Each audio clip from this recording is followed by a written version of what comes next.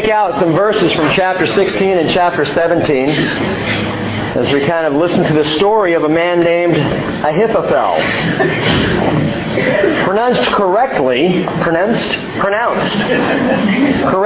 it should be Ahithophel. But I'm not going to say it that way because it's just too hard, okay? Ahithophel. That's as good as I can do. 2 Samuel 16, verse 15. Then Absalom and all the people, the men of Israel, entered Jerusalem, and Ahithophel with him. Verse 20. Then Absalom said to Ahithophel, "Give your advice. What shall we do?" Ahithophel said to Absalom, "Go in to your father's concubines, whom he has left to keep the house, and then all Israel will hear that you have made yourself odious to your father. The hands of all who are with you will also be strengthened."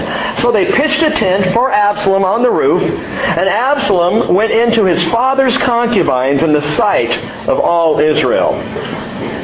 The advice of Ahithophel, which he gave in those days, was as if one inquired of the word of God. So was all the advice of Ahithophel regarded by both David and Absalom. Continuing on in chapter 17. Furthermore, Ahithophel said to Absalom, "Please let me choose 12,000 men that I may arise and pursue David tonight. I will come upon him while he is weary and exhausted and terrify him, so that all the people who are with him will flee. Then I will strike down the king alone, and I will bring back all the people to you. The return of everyone depends on the man you seek. Then all the people will be at peace." So the plan pleased Absalom and all the elders of Israel. Then Absalom said, "Now call Hushai the Archite also. Let us hear what he has to say." And when Hushai had come to Absalom, Absalom said to him, "Ahithophel has spoken thus. Shall we carry out his plan? If not, you speak." So Hushai said to Absalom, "This time the advice that Ahithophel has given is not good." Skip down to verse 23. Now when Ahithophel saw that his counsel was not followed, he saddled his donkey and arose and went to his home, to his city, and set his house in order and strangled himself. Thus he died and was buried in the grave of his father. What is it? What is it that sets apart a Christian from everybody else in the world? What is it that truly makes a Christian different from someone who's not a Christian? What would you answer that? I hear Jesus, I hear hope, the Holy Spirit. Let me ask the question again and think and listen.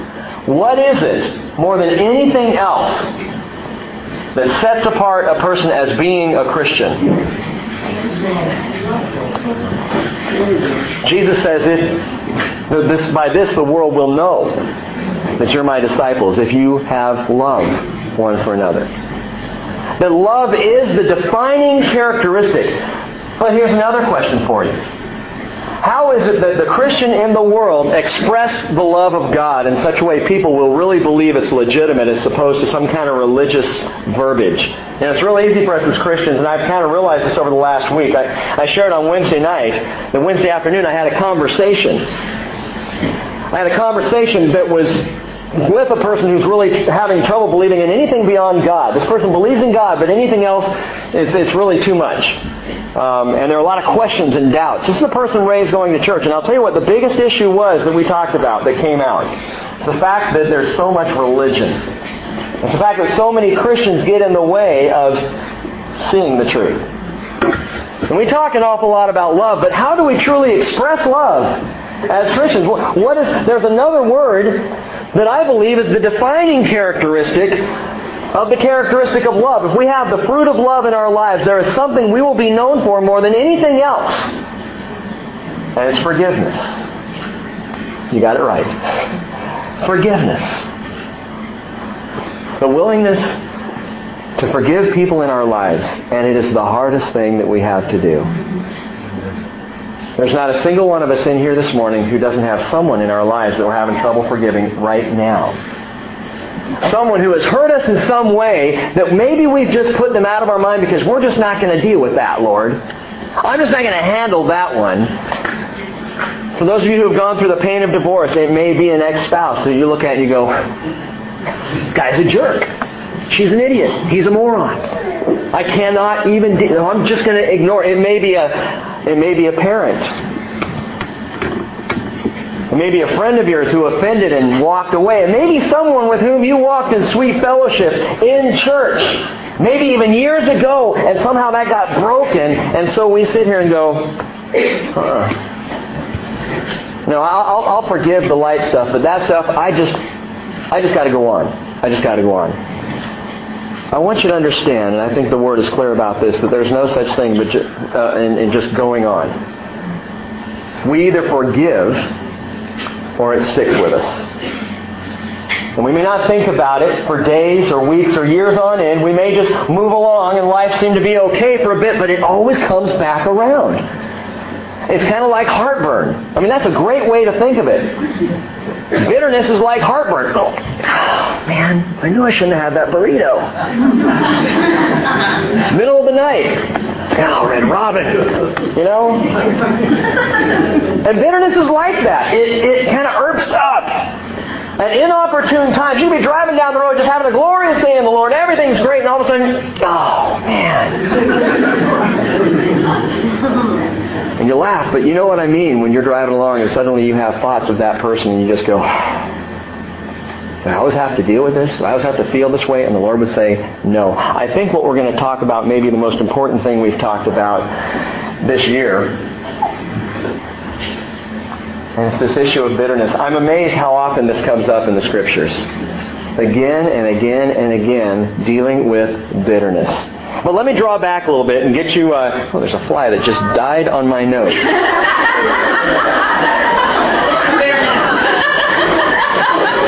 This is what bitterness will do to you, right here.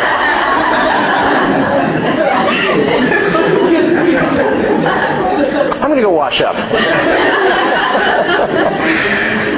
A lot has happened in the passage where we are this morning, 2 Samuel 16 and 17. We covered 3 chapters on Wednesday night. We moved a lot of ground. We saw several things happen. Let me sum up very quickly for you. Amnon is dead. Absalom has fled. David is half-hearted, and Absalom moves ahead. Got it? Good. Let's move on.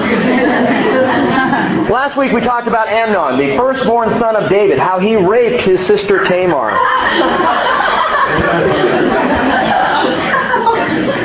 My man, Russ. Thank you so much. All right. Where'd that land? Did he go way back? Oh. Yeah. We'll leave that for the rats. I don't even know where we are. Amnon is dead. Last week we talked about Amnon. Amnon raped his sister, the whole sister of his half-brother Absalom. Absalom's the third-born son. Amnon's the firstborn son. We went all into this last week, talking about lust and dealing with lust, and Amnon is a picture of that. Well, he raped his sister, and 2 years go by. And Absalom has a sheep-shearing fest, kind of a celebration, and talks David into letting all his sons come, and when all his sons show up, Absalom murders Amnon. His lust gave birth to sin, and sin, when it's full grown, brings about death. That's what the Bible tells us. James chapter 1. So Amnon's dead. After that, Absalom fled. He took off. He left Jerusalem and he went north to a place called Geshur. Geshur is a pagan kingdom within Israel, a tiny little pocket of paganism up in the region of the Galilee. Between the Sea of Galilee and the Mediterranean, there was at that time a little kingdom within Israel, and the king was Talmai. And Talmai had a daughter named Maacah. And Maacah married David, and they had a son named Absalom. So Absalom runs to Grandpa's house, where he hides out. And he's there for 3 years. Finally, at the request of Joab, and Joab's pleading, David finally says, all right, bring Absalom back out of his banishment. Half-heartedly, David says, go ahead and bring my son back here. But David is angry. He's angry at what's happened, at the problems that Absalom has caused in his house. And so though Absalom comes back, he lives in Jerusalem but will not see his father for 2 more years. Now think about that. It'd be like some of you parents having a son or daughter who disappointed you greatly, and you don't want to have anything to do with them. 2 years go by, you bring them back into Anacortes or Oak Harbor, but you won't see them. Which is kind of hard to do around here, isn't it? I was sharing on Wednesday night how easy it was in California to go out looking like a skank to the grocery store and nobody knew you. You'd have your teeth not brushed and your hair sticking out. I mean, I don't know how many times I went out to grab an extra box of cereal for breakfast, and I just looked terrible. Had my shorts and my Ugg boots on and, just walking to the store. Well, Anacortes, first time I tried to do that, I saw 10 people that I knew. So David and Absalom are in Jerusalem, same place, 2 solid years. They don't see each other. Finally, David does restore Absalom's place in the palace, but it's too little, too late, and Absalom moves ahead. David's dysfunctional family begins to fall apart as Absalom, a son who, by the way, David loved deeply, launches a massive nationwide conspiracy to undermine his father's throne. Absalom wants to be king. So what's happened up to this point now is Absalom is on the move. He's amassed a great number of people. They're coming into Jerusalem. David, for his part, flees. He is in his late 50s, and King David takes off running. He's never done this before. He always stands and fights. But this time, David runs as Absalom steals away his very throne. Absalom, I know how he did it. I mean, we see it today. It's by way of personal campaigning, focus groups, and closely following the polls. Absalom knew exactly what he was doing. I think he marketed a bumper sticker, for chariots and donkeys. I don't know where you put it on a donkey, but he had bumper stickers that said, "Impeach David."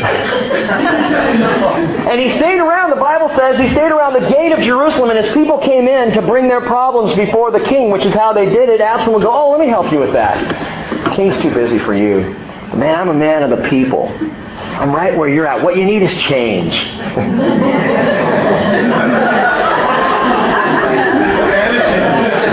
Change is what it's all about. And so Absalom even manages in all of this undermining, and he does this over a period of 2 or 3 years, man. He even undermines a man named Ahithophel. He pulls him from David. Ahithophel was David's most trusted advisor. Ahithophel was a man who David trusted so much, the Bible tells us, that when he spoke, it was so great, the wisdom was so much there, David even assumed or experienced it as the Word of God. Man, Ahithophel was right on. They were close, they were tight. And Absalom asks Ahithophel's counsel, and he tells him, at the end here of chapter 16, he says, what you got to do is we'll pitch a tent on the top of your father's roof there where everybody can see, and you one by one take his 10 concubines that he left behind, and you go in and you sleep with them in front of all Israel. What? That's just sick. What's the deal with that? Well, that's how the pagans did it. That's how the pagan kings, they came to rule. They would come in and wipe out the former king, and they would take all of his wives, his harem, to themselves to show the kingdom that, hey, I'm the boss now. And so following this advice from Ahithophel, Absalom takes his father's concubines and sleeps with them in front of Israel. Lays with them. He doesn't sleep. Just the way it is. It's amazing how graphic the Bible says. Someone on Wednesday said, why do we need Blockbuster when we've got the Bible? I mean, there's comedy, there's tragedy, drama, intrigue, chase scenes, romance, conspiracy, and that's all just in 2 Samuel 13, 14, and 15. It's all here. By the way, in doing so and sleeping with these concubines, Absalom unwittingly fulfills a prophecy given to David by Nathan back in 2 Samuel chapter 12. Verse 11, thus says the Lord, behold, I will raise up evil against you from your own household. I will even take your wives before your eyes and give them to your companion, and he will lie with your wives in broad daylight. The Lord says through Nathan to David, this is what's going to happen to you and your family. And David, can you imagine? I mean, that's just weird, man. David must have thought it's a metaphor for something else. Don't ever, ever, ever think that prophecy is a metaphor unless the Bible tells you it is. Because the Lord has a way of bringing it to truth. And he does in David's life as Absalom does the very thing he said was going to happen. But Ahithophel takes it up a notch. This trusted advisor, this friend of David, this man who was in David's counsel, not only says sleep with his concubines, but now he takes it up He says in chapter 17, verse 1, let me arise and choose 12,000 men, kind of a crack military unit, that I may arise and pursue David tonight. I'll come upon him while he's weary and exhausted and terrify him, so that all the people who are with him will flee, and I will strike down the king alone. And I bet you it would have worked. Because David is just at this point fleeing, just trying to get away, and Ahithophel's a smart guy. If we get right on his heels, he won't be expecting it if we strike hard and fast now. And Ahithophel says, and I'll kill him alone. I'll take him out myself. It'll be my hand that does the job. And suddenly, this is not political, man. This is personal. This isn't about just Ahithophel shifting allegiances in the political realm. This guy is now going after David. Why? What is the deal with Ahithophel? Why would a man like this shift sides so quickly? I mean, it'd be like Karl Rove joining Hillary's campaign. It doesn't make sense. This is a guy who was completely trusted by David. Well, David was a journaler. We know this. Some 80 or so of the Psalms written by David's own hand, many of them written for the congregation. They're worship songs that he brought to the leader of worship at the temple and said, hey, here's a good song for you, threw it out there, and everybody sang together. But there were many of these psalms that are very, very personal that I kind of think David didn't even expect would ever be read by all these other people like we read the Psalms today. Psalm 3 is one of those. Psalm 3, and you might just jot that down in your notes or in your Bible. Psalm 3 is where David expresses his heartbrokenness over Absalom taking his throne from under him. We read Psalm 3 on Wednesday night. Another one that David wrote at this time of despair regarding Absalom's treachery is Psalm 55. But I want you to listen specifically to these verses. Psalm 55:12. He writes, it is not an enemy who reproaches me. Then I could bear it. Nor is it one who hates me, who has exalted himself against me. Then I could hide myself from him. But it is you, a man my equal, my companion, my familiar friend. We who had sweet fellowship together walked in the house of God in the throng. David is talking about Ahithophel. My friend. My advisor, man, we walked together. You were my equal. When you spoke, it was as if I was thinking. I mean, we saw eye to eye. We were mano a mano. We went to church together. Worshipped in the same temple. We shared life together. You were my good friend. I could handle it, David says, if it was from the outside. Some big strong army coming against me, no big deal. I can handle it if it was one of my proclaimed enemies, but you're my friend. Ever been there? Ever walked in those shoes? Man, I can handle persecution from outside the church any day, but when it comes from within, it's the most painful of anything. When it comes from within my own family, my own friendships, when someone turns on me, it's like, how do you deal with that kind of pain? How do you handle that? How can this thing be? David didn't see it coming. He didn't see the shift here of Ahithophel until it happened. And it blew him away.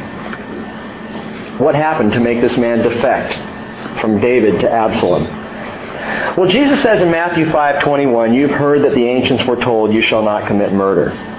Whoever commits murder shall be liable to the court. But I say to you that everyone who is angry with his brother shall be guilty before the court. And whoever says to his brother, you good for nothing, shall be guilty before the Supreme Court. And whoever says, you fool, shall be guilty enough to go into the fiery hell. Interesting, Ahithophel's name means my brother is foolish. And at some point in his life, which I believe we can see in the Scriptures, Ahithophel's attitude towards David changed. And it wasn't when Absalom usurped the throne. I believe it was a decade earlier. That Ahithophel saw something and in his heart said about David, you fool. You fool. Why would Jesus say calling someone a fool puts you in danger of the fires of hell? Because the moment a friend becomes a fool in my eyes, a seed has been planted. A seed of bitterness. A root of bitterness begins to take hold. Ahithophel was angry with David and bitter toward David for years, and David had no idea. How do we know that? A closer look into the Word shows us why Ahithophel may have been so bitter toward David that he would do this.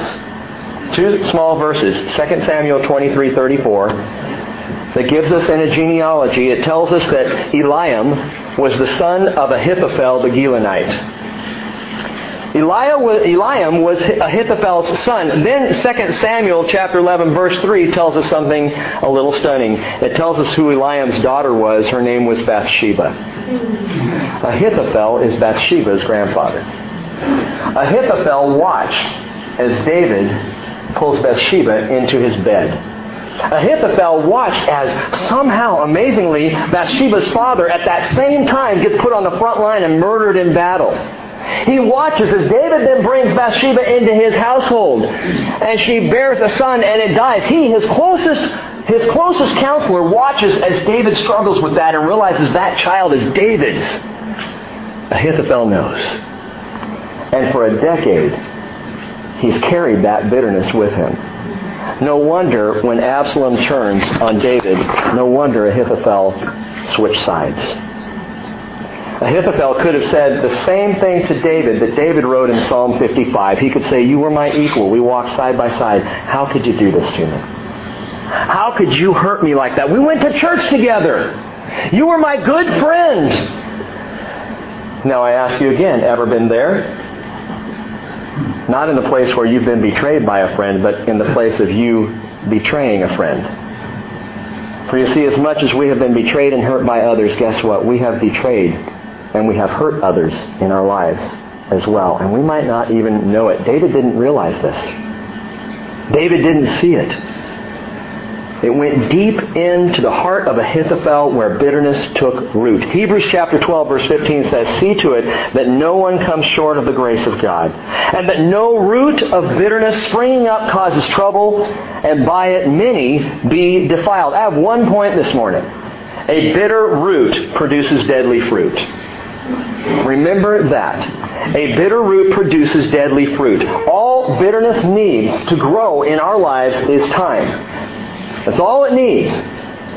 Time and us ignoring that it's really there. Time and us just putting it out of our minds. And with Ahithophel, this thing was brewing for nearly a decade. When we think we can just ignore bitterness, shove it down, pretend like it's not there, gang, it is there, and it will grow a deadly fruit. Ephesians chapter 4, verse 31. This is a familiar verse to many of you. It says, "Do not grieve the Holy Spirit of God." Oh, that's good. That's good. I don't want to grieve the Holy Spirit of God. I want to make sure I don't grieve the Spirit. So how do I avoid grieving the Spirit? Listen, he says, "Don't grieve the Holy Spirit of God, by whom you are sealed for the day of redemption. Let all bitterness and wrath and anger and clamor and slander be put away from you, along with all malice." Which means the best way to grieve the heart of our Father is to be bitter towards somebody else. The best way to grieve the Holy Spirit is to let bitterness seethe inside of you, and anger and clamor and slander and malice to grow up in you toward another person. That guy's a jerk and I will never forgive him. That is how you grieve the Holy Spirit of the Lord. But Paul says, no, be kind to one another, tender-hearted, forgiving each other, just as God in Christ also has forgiven you. Yeah, but if I forgive them, they're going to walk all over me. Probably. If I forgive them, they're not going to learn their lesson. Maybe not. If I forgive them, if you forgive them, you'll be like Christ. It is the number one thing that can set a Christian apart in this world, the willingness to forgive where forgiveness is not earned, is not deserved. Oh man, you can't forgive. You got to make them pay. Forgive them.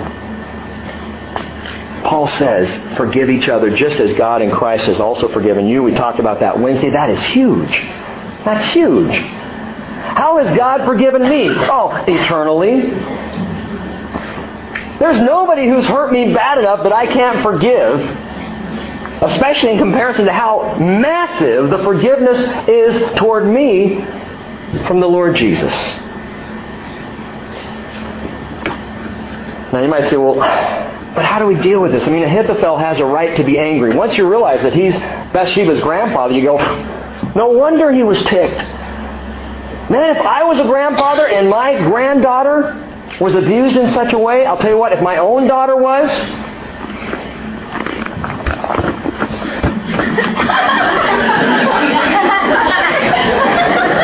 I got an email I got to share with you from Jim Crouch. Sorry, Jacob, it's not your fault that you're your father's son. About 2 weeks ago, and if you were here, you may remember this, but Jim wrote me an email and said, I was just wondering if Hannah could come over sometime this week and bake some cakes for Jacob. Now, if you didn't hear the message where I talked about that, you need to ask Jim afterwards. And the email I sent back to him was, yeah, that'd be great. By the way, my son Corey wants to invite Jacob to a sheep shearing that we're going to be having.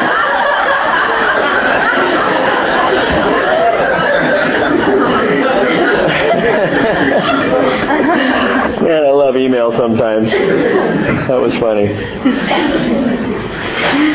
Ahithophel had a right to be angry. He had a right to be upset after what happened to his granddaughter, Bathsheba. But the Bible says in Ephesians 4:26, be angry, but don't sin. Anger's not the issue. Anger's okay. It's going to happen. We're going to be angry about things. Jesus turned over tables in His anger.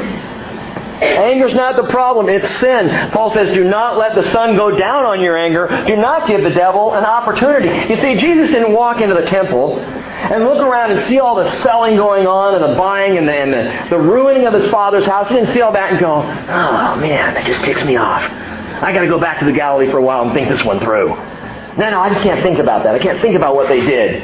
He didn't go back up to Nazareth and hang out just going, oh, I'm just mad about that. No, Jesus dealt with it immediately. The Bible tells us in the book of Luke that Jesus walked in the temple and saw these things and left and went home. And the next morning He walks in and He begins to clear it out. I wonder what Jesus was doing that night in between. I guarantee what He was doing was praying about it. But He did not let the day go any further. He dealt with His anger.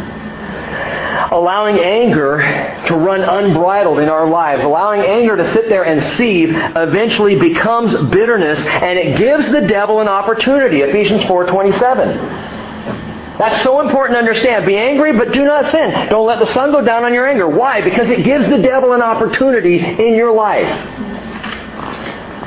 to create a wedge between you and the person you're angry with, to create even a wider problem than that. We're told back again in Hebrews 12:15 that if a root of bitterness springs up, it causes trouble, and by it many are defiled. And so it can spread out, even beyond the relationship of just you and the other person. And the bitter end of bitterness is seen at the end of Ahithophel's life. Chapter 17, verse 23. When he saw his counsel was not followed, he saddled his donkey, arose, went to his home, to his city, set his house in order, and strangled himself. Thus he died and was buried in the grave of his father. But I submit to you that Ahithophel was not killed by a rope. He was killed by bitterness.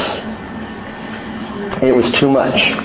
When he realized Absalom wasn't following his counsel and David was not going to be killed, and by the way, killing David wouldn't have helped either.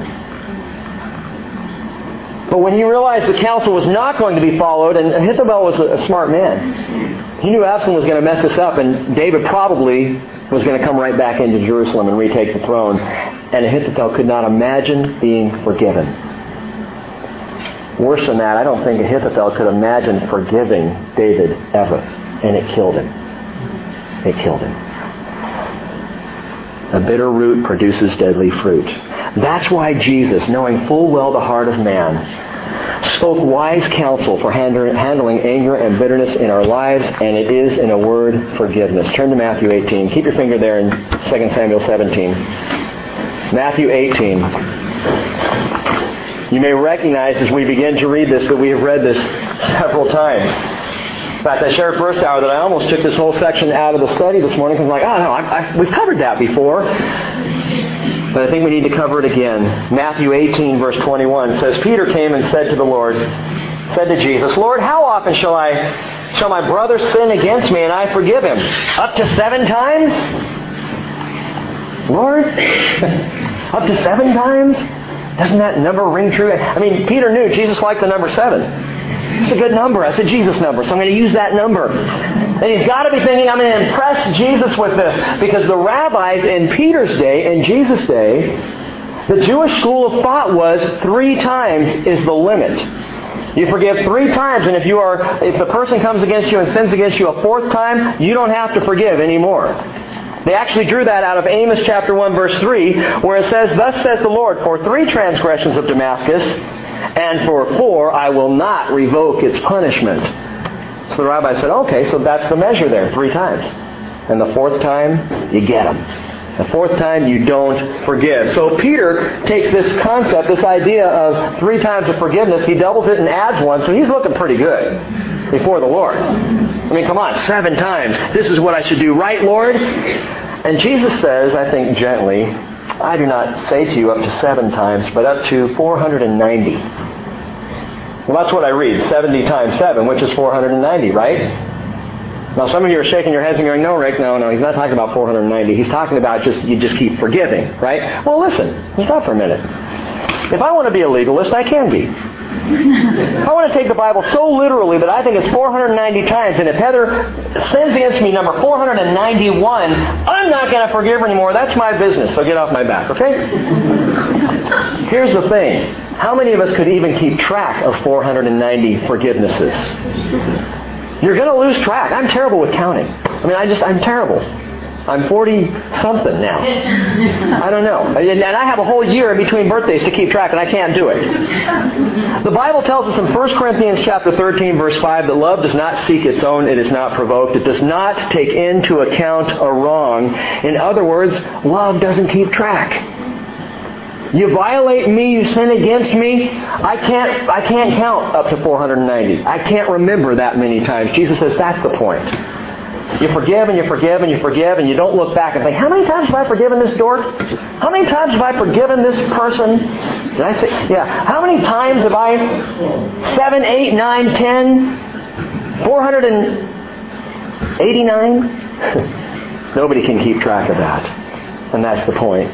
And then Jesus launches into this parable, you've probably heard it, about the kingdom of heaven being compared to a king who wished to settle accounts with his slaves. And when he begun to settle with them, one who owed him 10,000 talents was brought to him. That's 15 years average labor. 15 years wages. 10,000 talents. But since he did not have the means to repay, the Lord commanded him to be sold along with his wife and children and all that he had, and repayment to be made. Because that's how they did things. You had a debt, you paid with your life, man. If you can't pay it off. So the slave fell to the ground, prostrated himself before him, saying, have patience with me, I will repay you everything. And the Lord of that slave felt compassion and released him and forgave the debt.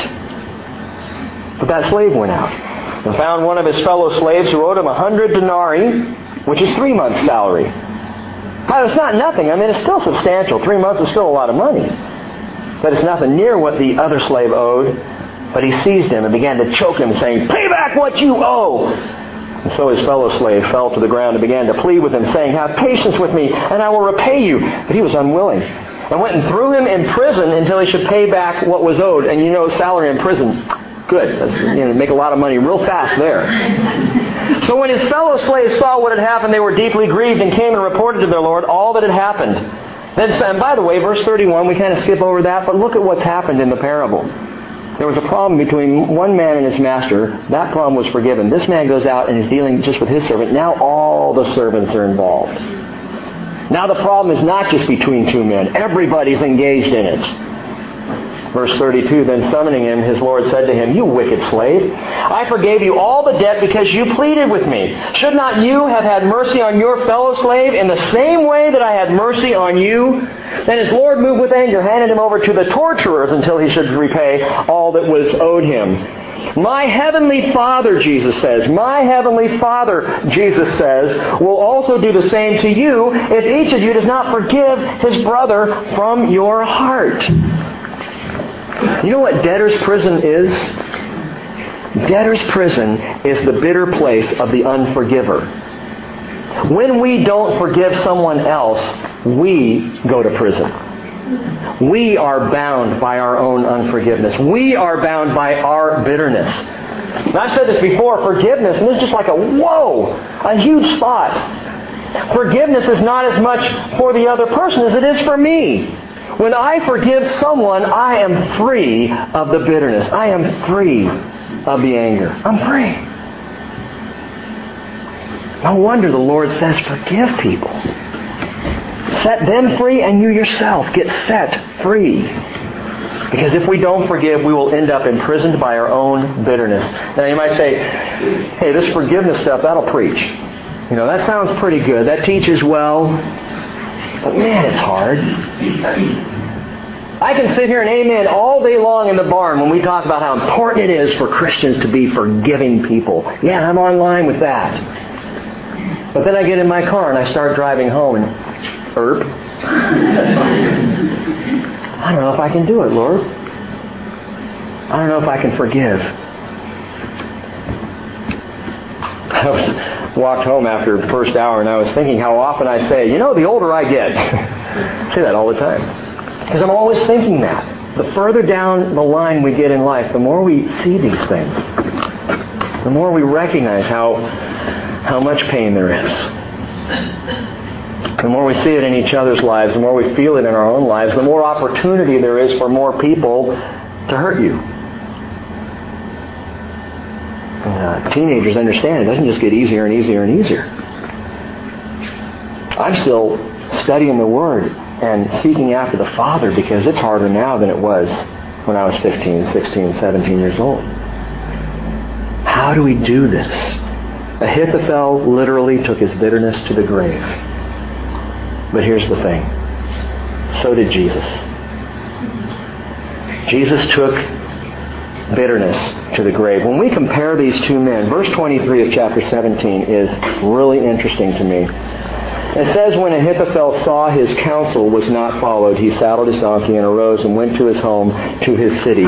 Just like Ahithophel, Jesus brought wise counsel. Ahithophel was David's most trusted counselor. In the same way, Jesus brought counsel. Ahithophel, we're told in verse 23 of chapter 16, when he gave advice, it was as if one inquired of the Word of God. I mean, it was like spoke by the Lord. He was so wise and so trusted. And Jesus, several years ago, someone made the comment to me about how, Jesus doesn't quote the Bible that much. You Bible quoting dude, I mean, that's great for you. But Jesus, he just kind of taught and talked to people and hung out. He didn't quote the Word all the time. And I said, He was the Word. I mean, honestly, if Jesus burped, it would be the Word, What came out, and I don't mean to be offensive, but what comes out of the mouth of Jesus that we see in the Scriptures is the Word incarnate. It's very different for me. What comes out of my mouth is not the Word incarnate. Ask Hannah, she knows. Things I say at home or around prayer, there are things that come out. And even up here, which is why I've told you over and over and over, make sure your Bibles are open. Make sure you're listening to the Holy Spirit and not to Pastor Rick, because my words aren't always right. Hey, if I'm wrong about this whole forgiveness thing, let me know. But it's God's Word. And when Jesus came, He came with wise counsel. Such perfect counsel, such perfect teaching, that every word spoke by Jesus was God's Word. Because Jesus is God. But how did our world react to that? John chapter 1 verse 10 says, Jesus was in the world, and the world was made through Him, and the world did not know Him. He came to His own, and those who were His own did not receive Him. He brought wise counsel, but it was ignored. Same thing with Ahithophel. He brought wise counsel. He brought it to Absalom. He said, hey, listen, first you go in and you sleep with your father's concubines. And Absalom goes, oh, that sounds good to me. Wise counsel there. And he goes right in. And then Ahithophel says, send me with this crack squad of military men, and we will take out David. I'll kill him myself. And his counsel was not followed. And Ahithophel, in his despair, goes and kills himself. It says in chapter 17, verse 23 again, that he saddled his donkey and arose and went to his home, to his city. Like Ahithophel, Jesus did that. Jesus saddled a donkey and rode into his city. The story is in Matthew chapter 21, verses 1 through 11, where Matthew points out that this is a fulfillment of prophecy. And I love that about the Word of God.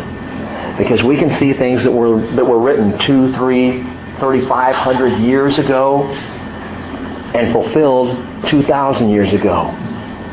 It was 552 years before Jesus rode on the donkey into Jerusalem when Zechariah the prophet, spoke by God, said, He will come to you riding on a donkey, gentle.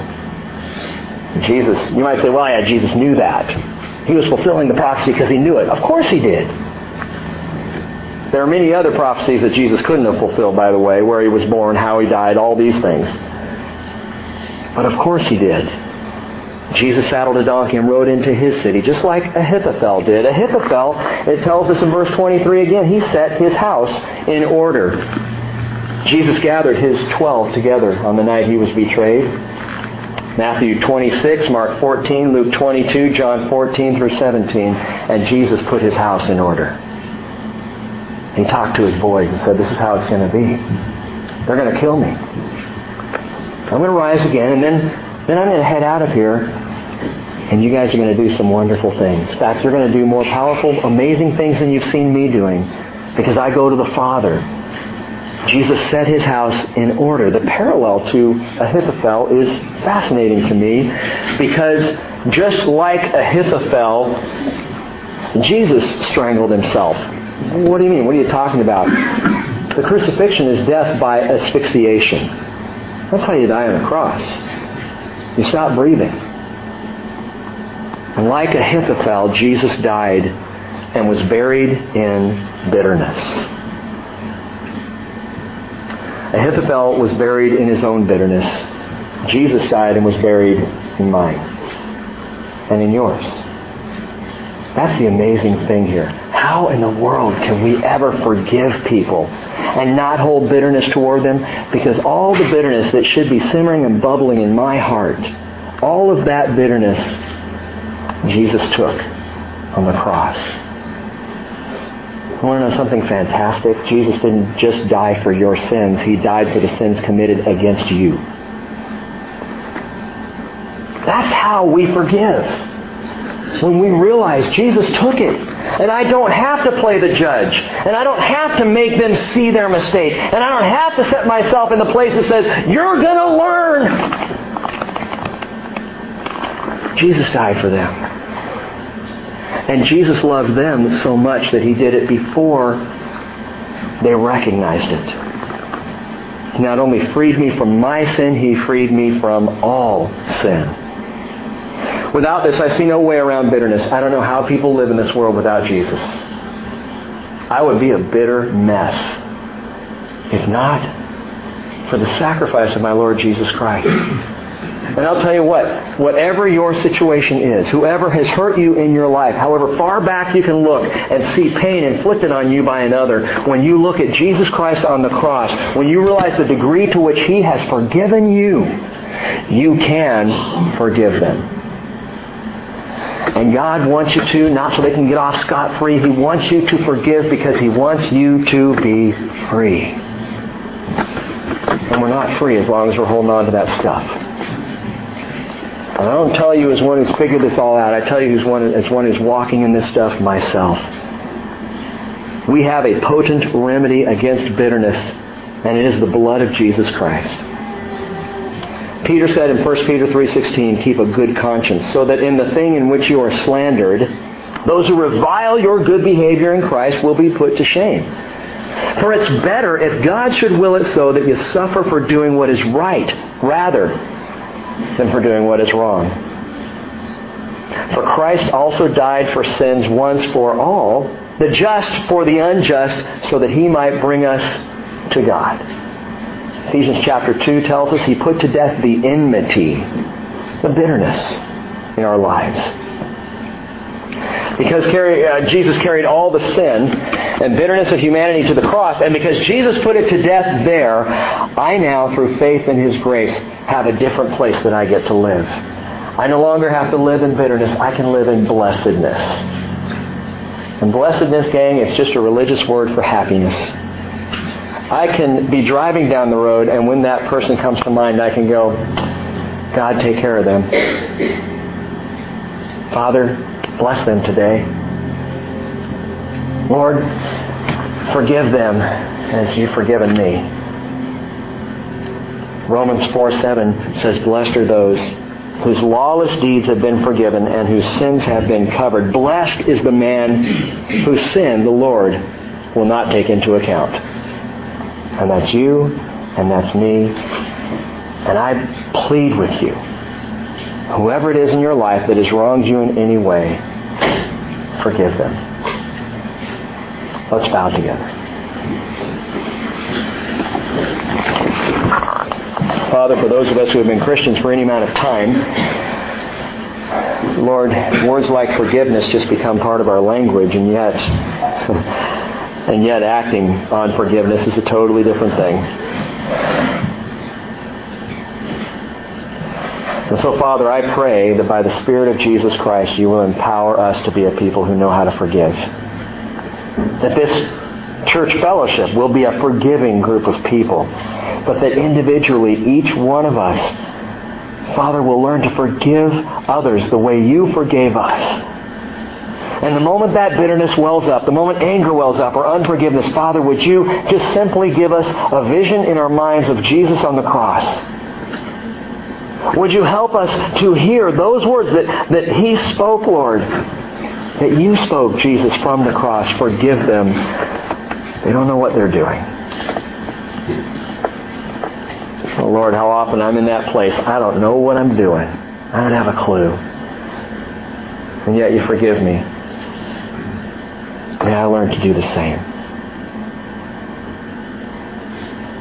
If you're not a Christian this morning, as we pray, this is what it's all about. The love of God expressed in ultimate forgiveness. And if you would like to be forgiven of sin in your life, and if you would like to learn how to forgive others by walking with Jesus, I invite you to pray with me this morning in your heart to the Lord. Just pray, Father, I believe that Jesus went to the cross for me. And I believe He died in the bitterness that comes out of my life. And I believe His death brought about the forgiveness of my sin. And Lord, I confess this to you, that I am a sinner and I need you. And I don't want to walk around with the weight of anger and unforgiveness anymore. And so would you forgive me, Lord, and teach me to forgive others as I follow you, my Lord and my Savior, Jesus. And it's in your name that we pray. Amen.